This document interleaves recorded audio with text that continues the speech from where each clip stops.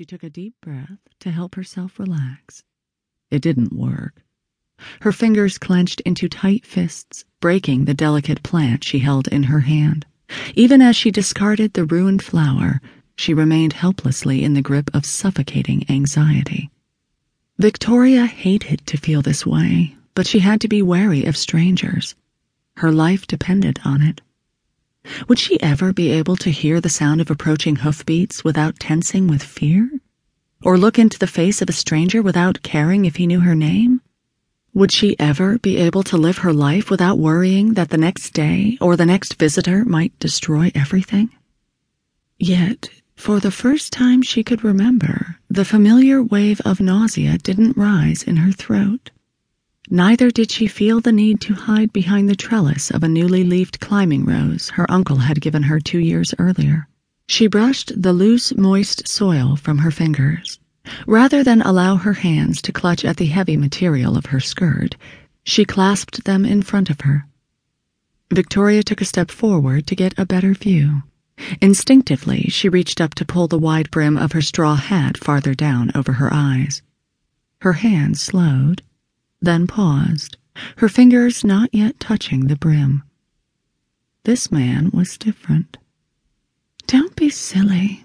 You can't tell anything about a man just by watching him ride a horse." But she could. He approached with a lazy assurance that could have come only from years of matching his skills against all comers, a confidence as apparent in his posture as in his unhurried pace.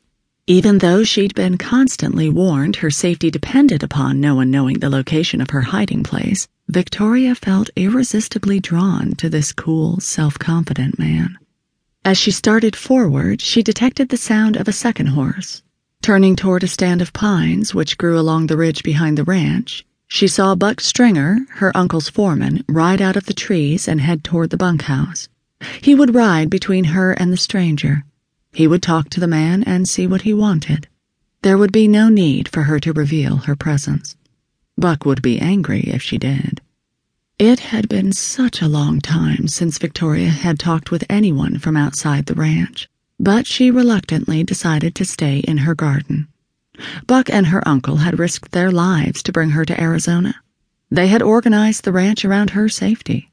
She couldn't ignore all their precautions for nothing more than a brief chat with a passerby. She stepped back into her garden. She still had a dozen wild iris to set out.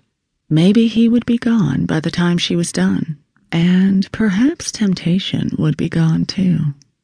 But curiosity about this man overrode caution.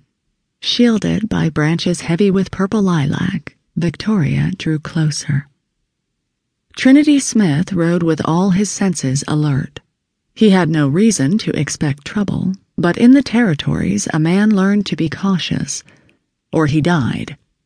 He allowed his horse to pick its way through the shallows of the wide, meandering stream that ran through the center of the valley.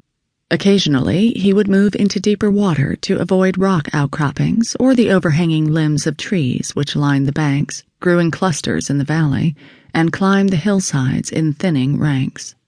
The plop of his horse's hooves as they struck the water, the soft swish as they pulled free of the heavy gravel in the bottom of the stream, barely intruded on the sound of water rushing over rocks and swirling in eddies. Patches of unmelted snow on distant mountain peaks still fed this ice-cold stream, but he could feel the promise of summer's heat in the afternoon air. Trinity pulled up when the ranch buildings came in sight. He saw only two, a ranch house and a bunkhouse, each large and well-made, each built of unpainted wood turned gray with age. Their builder had positioned the buildings to allow the defenders to cover an attack from any direction. They had also leveled the ground and cleared all the rocks for 100 yards around the enclave. The occupants had come to stay. He counted 2 corrals. The still peeling wood of one indicated its recent construction, as did the pristine carpet of grass it enclosed.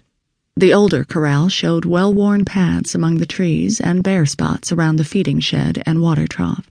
Deep-chewed spots in the smooth wood and a tangle of heavy-scented honeysuckle covering the poles gave additional testimony to its age.